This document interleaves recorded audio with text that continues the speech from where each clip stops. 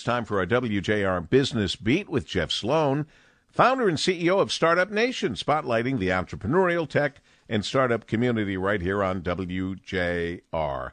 Good morning, Jeff. Good morning, Paul. You know, it's so great to see restaurants more fully operational again, with customers both dining in and taking out as a way to enjoy someone else doing the cooking.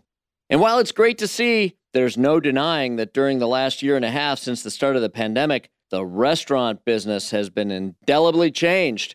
According to new research conducted and published by Payments in collaboration with Paytronix, two major concerns continue to plague restaurant goers and therefore the restaurants as well. The first are those with extra concern about spending money. There's about 27% of the population that shares this concern. You see, though jobs are coming back and many are getting back on their feet, the economic impacts of the past 15 months will continue to affect consumer behavior well into the post-pandemic future.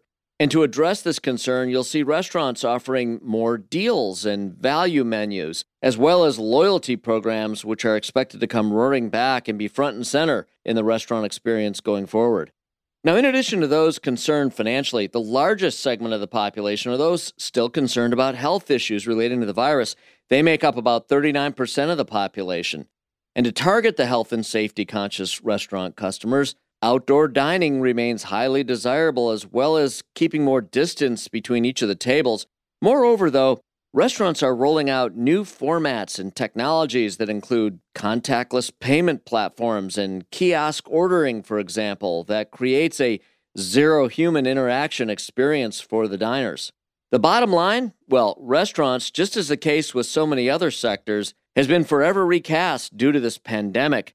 And if you want to stay in business today, you better be prepared to tune in to the reality of consumer concern and expectations, and to be on the leading edge of adopting the best practices and new technologies that will be fundamental to business success going forward. I'm Jeff Sloan, founder and CEO of StartupNation.com, and that's today's Business Beat on the great voice of the Great Lakes, WJR. This segment brought to you by Dell Technologies.